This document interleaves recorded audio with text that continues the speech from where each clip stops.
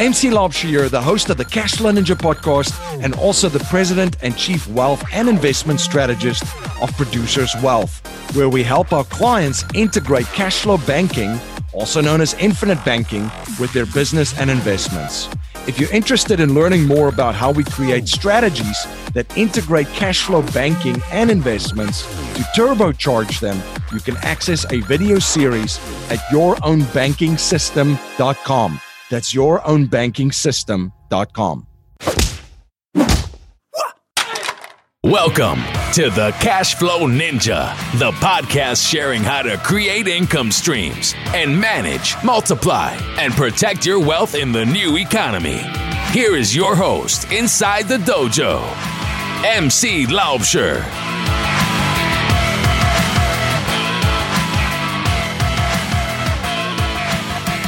Hello, Cashflow Ninjas. MC Laubscher here, and welcome to another episode of the Cashflow Ninja. I have a great show for you today, and in today's show, we're going to look at the 7 to 8 figure business growth model. My guest in this episode is Shane Spiers. Shane is a business scaling strategist and accomplished leader with his business track record dominated by leading 7, 8, and 9-figure rapid growth companies. His roles have included being the CEO of a £25 million company providing services to the Central United Kingdom government and managing director of a £240 million business unit responsible for leading a team of over 1,000 people operating in 135 sites in 23 cities.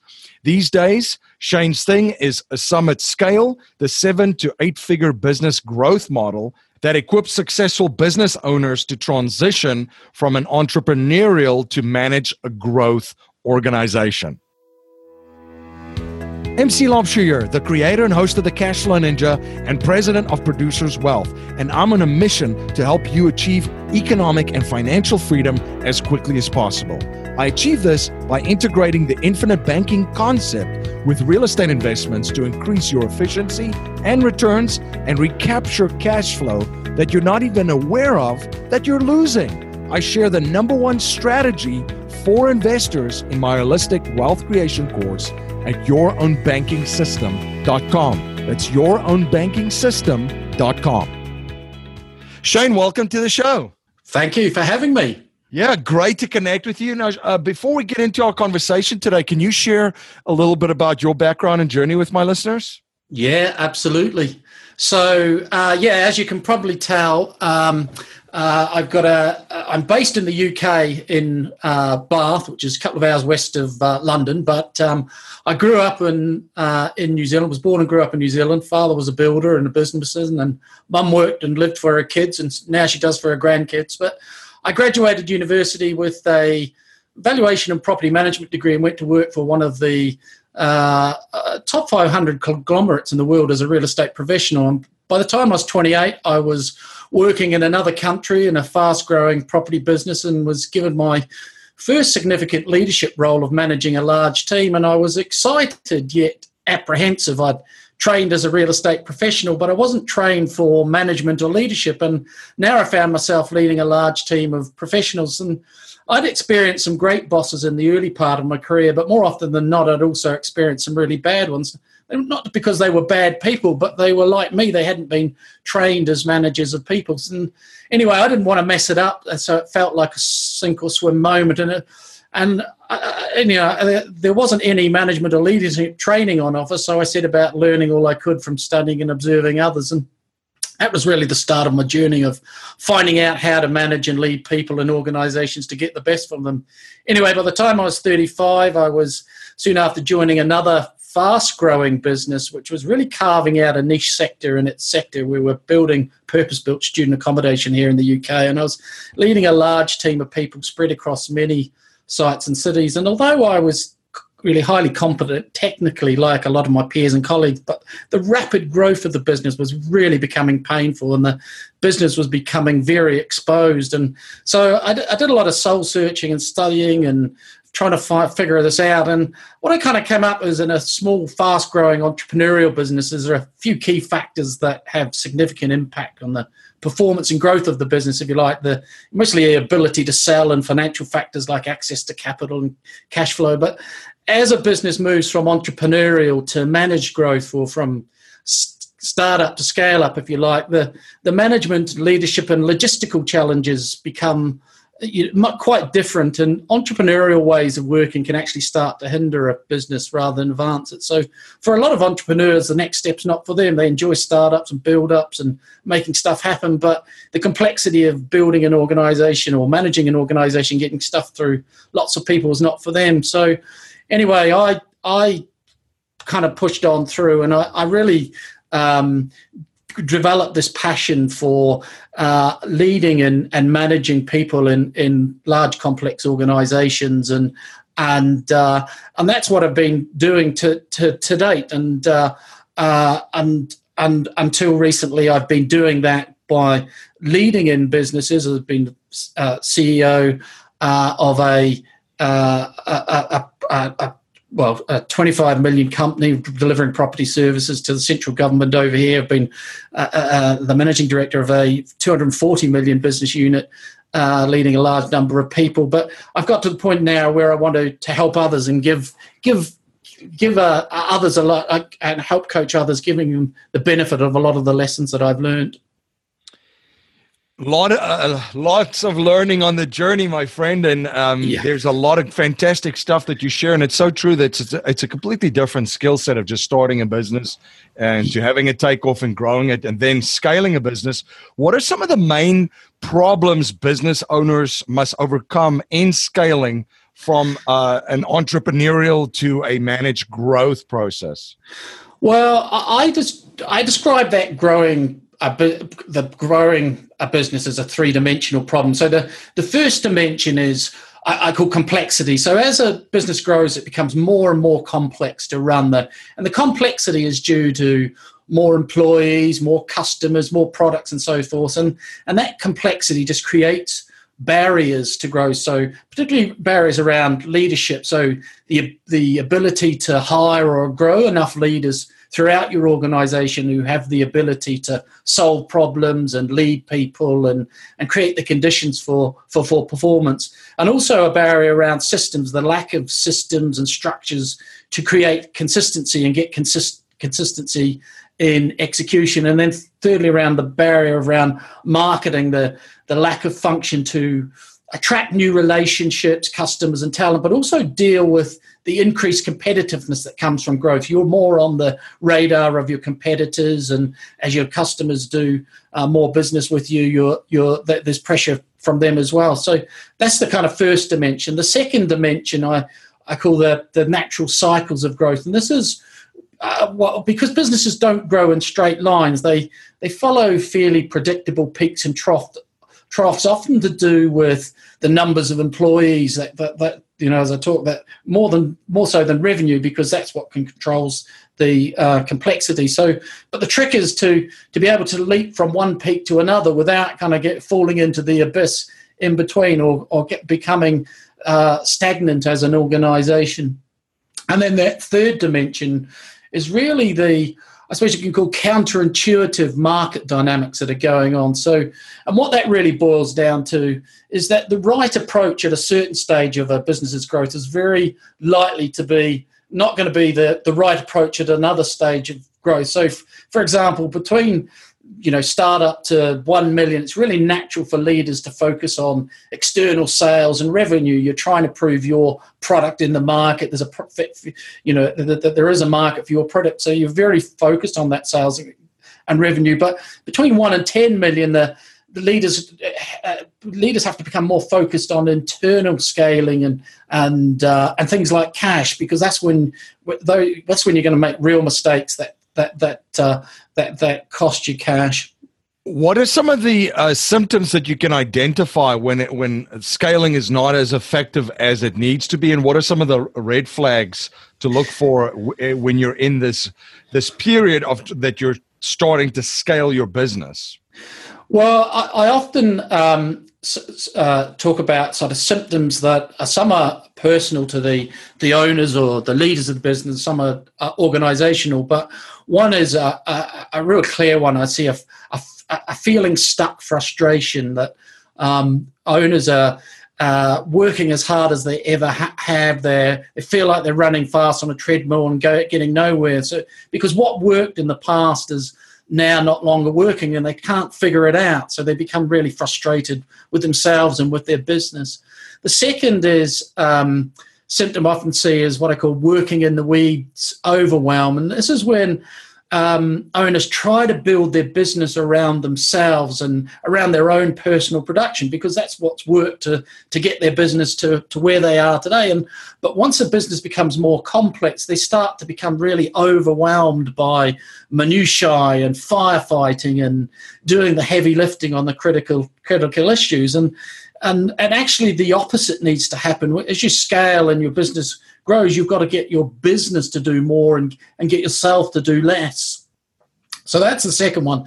The third one is a decision paralysis. Often see that so often leaders and businesses become stuck because they're unable to make a decision to grow, because they're stuck in this place of, well, if we go backwards, we could lose the business. If we go forward, we risk everything. And if the trouble is, if you're not moving forward, if you're not growing, you really are going backwards. Staying still is really not sustainable.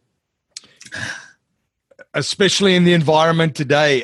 What are some of the mistakes that entrepreneurs and business owners make when they're trying to fix all these growth problems, Shane?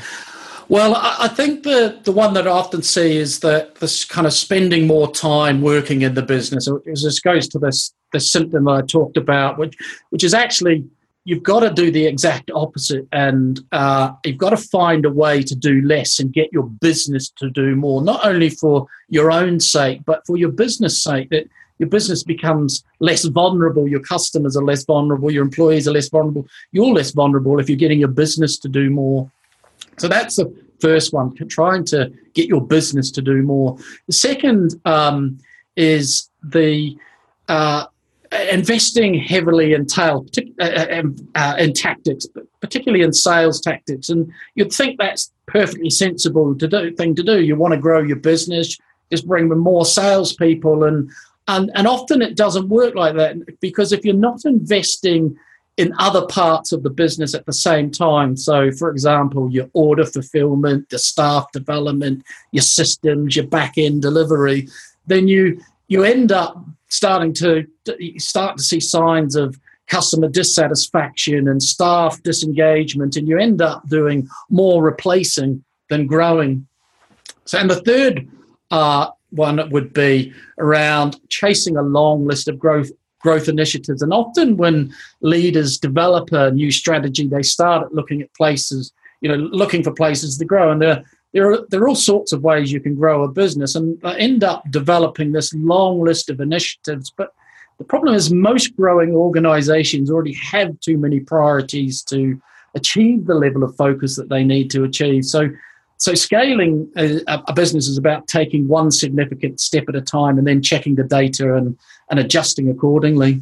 A lot of great points. One of the things that I've seen over the years to have successful guys and gals that start businesses and they start growing it, and obviously there's a lot of pains and challenges, as you said, but their mindset is sort of that they try to fire themselves from what they're doing, basically, every month or every quarter or every 6 months or every year.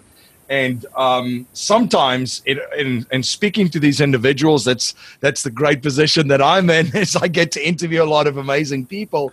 That sometimes the biggest challenge, as you summarize it, Shane, is that the business owner is in the way. You're in the way, and once you get out of the way, now there's really an opportunity for the business to take off.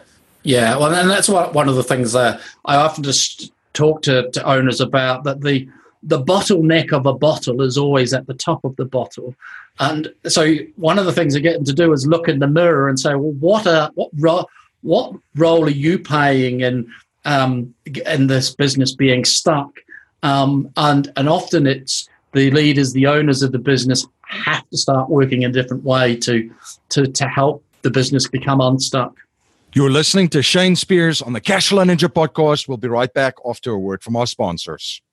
Life settlement investments have allowed financial and banking institutions to not only buy their equity contractually, but also diversify their capital from any economic, market, and geopolitical risk. It's been part of the billion-dollar blueprint followed by institutional investors. And if you're an accredited investor, you can also now participate in this vehicle with enormous growth potential. You can watch an informational webinar presented by one of the premier organizations providing life settlement investments, Penumbra Solutions, at cashflowninja.com/life settlements. You're listening to Shane Spiers on the Cashflow Ninja podcast, and I'm back to our interview. Absolutely. What sort of help and expertise can business owners bring in, and what sort of assistance do they require to scale from a 7 to 8 figure business and beyond? Yeah, so I often find many owners, entrepreneurs are really focused externally on growth, and they're looking at sales initiatives and marketing initiatives, because it comes back to this kind of mistake, that I talked earlier, that, well, you want to grow your business, so it's all about sales and growth, and in that sense. But often I find that the real challenges with scaling a business are more internal challenges, like things like being able to create clear strategy and direction to get everyone rallied behind, be able to create and sustain the right sort of culture that's going to attract the best people, learning how to delegate and hand over responsibilities to others, finding the right people for your business and attracting them and keeping them, and things like then embedding the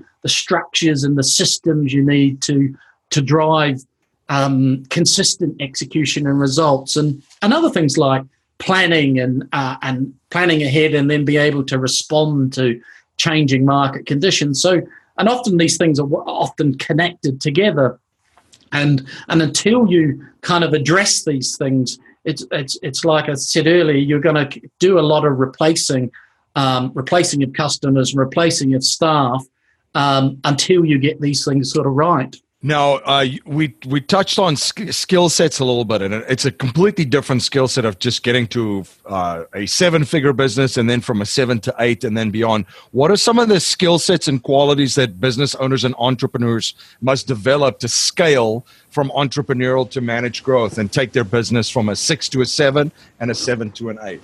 I think there's a couple that I don't think people would think are obvious, but I think they're probably some of the most difficult, and it's really about being able to embed accountability and discipline into an organization. Accountability for people to be clear about what their roles are and not get in the way of each other, and be clear about what the goals of the organization are. But often one of the first ones is it's around skills and the qualities developed for owners is about embedding the communication processes to align everyone onto the same page. Getting everyone onto the same page is really key to getting the organization to consistently drive execution and results. And one real example of this is around meetings, and having a framework of meetings, of well-run weekly, quarterly, and meetings. That the meetings are the places where problems get solved, where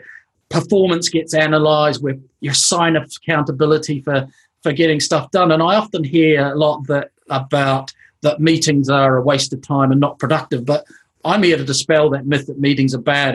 I think well-run meetings are the heartbeat of an organisation. They are where you speed up and get a lot more productivity out of an organisation. So that's the first one, of being able to set up the discipline of a well-run framework of meetings in an organisation that actually connect to each other and are really the heartbeat of the organisation.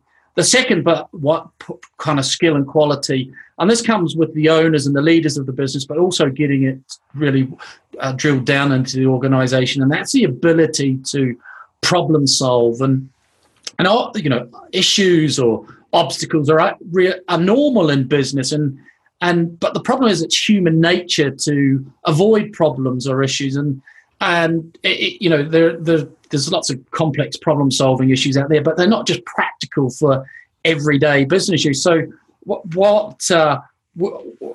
help with my clients that work with this.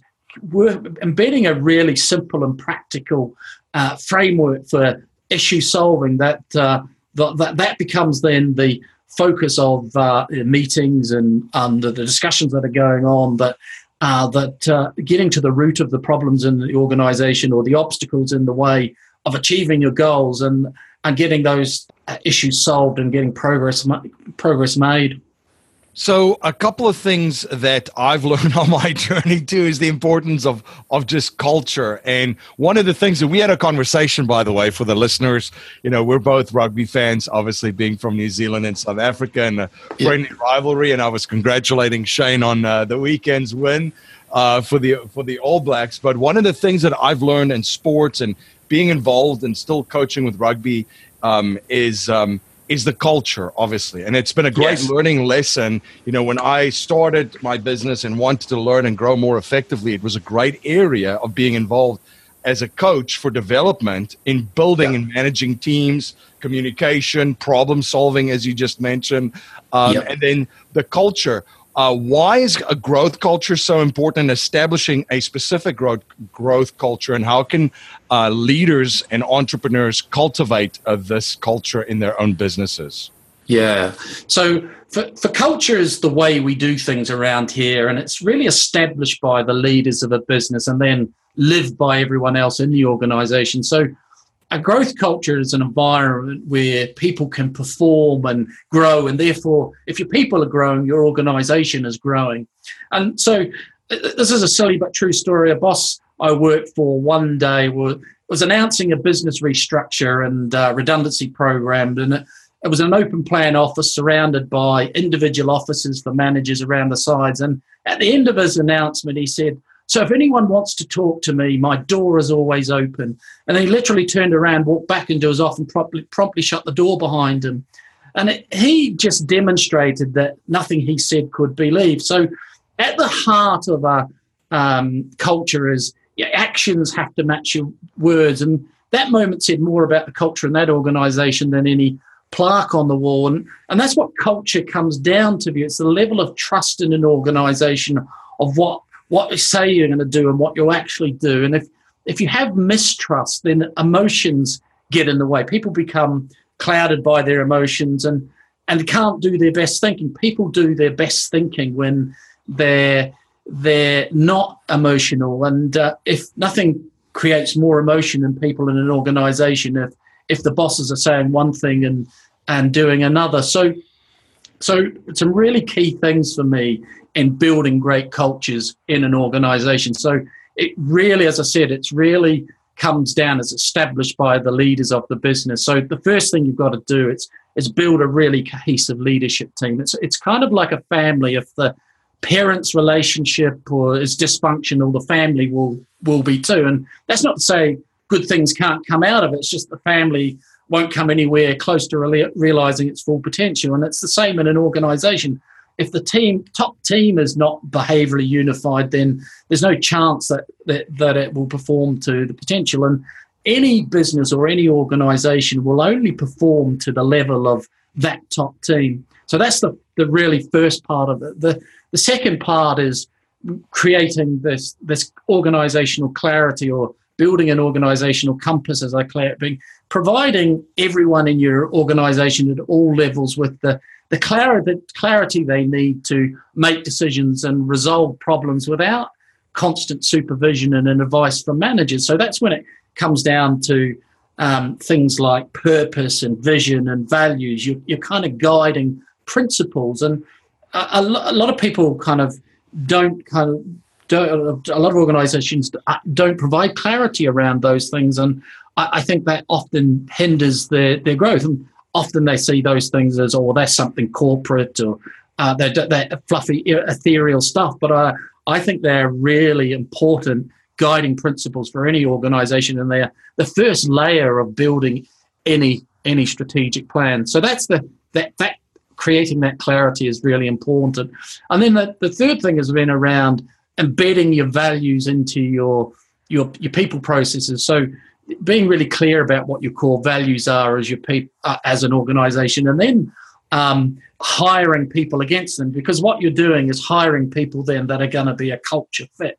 And you only want people that are going to fit into your culture. Otherwise, it just causes abrasion and it causes damage to your organization. So your values have got to be built into how you hire people, how you manage performance, how you reward, how you fire people. Those are going to be really critical and done in alignment with your values. And then finally, I think that the final one is around developing your people. And I'm a big believer in growing your people through coaching, developing your leaders and managers and all throughout your organization to have conversations that review KPIs and priorities and the critical numbers from the strategic plan, and as well as being able to recognize good performance, analyze underperformance, and be able to discuss with people activities to get back on track. So those are the really important things for me that really will drive a great growth culture. And the very, very key things that they are, Shane. Now, one habit I've observed from wealthy and successful people is that they're always studying new subjects and learning new skill sets. What are you currently studying right now, and what skill sets are you currently learning? Well, it's one of my principles, really, that we'll come on to, but being a lifelong learner. But my main area of study right now, having gone out as an entrepreneur from leading large organizations and now going out and teaching people how to do it and working with entrepreneurs, is I'm starting again. I've got to learn how to market myself as an entrepreneur and market my business. And so that's what I'm studying right now. That's what I'm learning to do. And it's so important for me to be learning, but it's also important for my business to be successful, that I learned to do that. Absolutely. Now, a core message in our show is to leave our families, communities, and the world better than we found it by passing down a mindset, values, and principles to future generations, not just money. So if you cannot pass on any money to future generations, and we're only allowed to pass on 3 principles to them to build wealth and achieve happiness and success, what would they be? Well, I think the 3 things that I've kind of drawn out in my story and my things the lesson today. The first is it's follow your call and your purpose, and that mine became this. I started out as a property professional and found that my calling was really in leading and coaching others and working with people and getting the best out of them. So I would always say that's where successes happen for me, and money and all of those sorts of things. So I think find your following and your calling and your purpose and follow that. The second is then be a lifelong learner. I believe you have to approach business and life with intense curiosity. For me, that cultivates a real spirit of open-mindedness and I just think it's essential to have an open mind, to be open to new opportunities and new things on the horizon. And then the third thing that I would say is, as I've learned along the way, is surround yourself with the very best talent, coaches, mentors, advisors that you can afford. I learned early on as a leader to build a team around me of people who were way smarter than me, particularly in stuff that I'm not good at or don't like doing. And having been a leader in a top 200 business in the UK, I was fortunate to meet and work with very talented people and world-class advisors. And that taught me that to solve problems quickly, to shortcut growth stalling mistakes, and just avoid a whole lot of pain, find and work with smart and experienced people. Fantastic. Shane, where can my listeners learn more about you? Where can they follow you? And where can they stay informed of all the projects that you're involved with? So there's a couple of resources for people. So www.summitleader.com is my website, where there's loads of free resources there. But in particular, there's a couple of resources. Www.summitscale guide, which is a free resource to listeners, which is a an ebook on a lot of the stuff that I've talked to today. And also www.summitscalechallenge.com, which is it's a 5-day challenge for anyone who wants to experience scaling their business and start to get some learning and experience what it's like. Fantastic. Thank you so much for making those available, and thank you so much for coming on the show and sharing your journey and your knowledge and providing so much value for my listeners. Thank you, MC. I appreciate it. Are you having a hard time finding great investment properties? Unfortunately, the best deals are rarely found locally. Successful investing begins with the right properties in the right markets. Norada Real Estate provides everything you need to invest in the best deals across the United States. Our simple, proven system will help you create real wealth and passive monthly cash flow. Learn how to find the best deals by downloading your free copy of The Ultimate Guide to Passive Real Estate Investing at noradarealestate.com. That's NORADA realestate.com. Thank you for joining me again on the Cashflow Ninja. Thank you for all your support. You rock. If you like what you hear and appreciate what we're trying to build here at the Cashflow Ninja, please subscribe, rate, and review our show on iTunes and share our show with family, friends, and your network. If you're not a subscriber to our newsletter, you can sign up for our newsletter at cashflowninja.com or text Cashflow Ninja to 44222. I'm also posting daily videos on Facebook and YouTube and will live stream weekly starting May 2018. To make sure you don't miss any of the live streams, please like and subscribe to my Facebook and YouTube platforms. I'm also dropping content on Instagram daily. Be sure to follow us on Instagram to get in on the action. I want to thank you for spending your most precious resource with me today, your time. That's our show for today. Until next time, live a life of passion and purpose on your terms.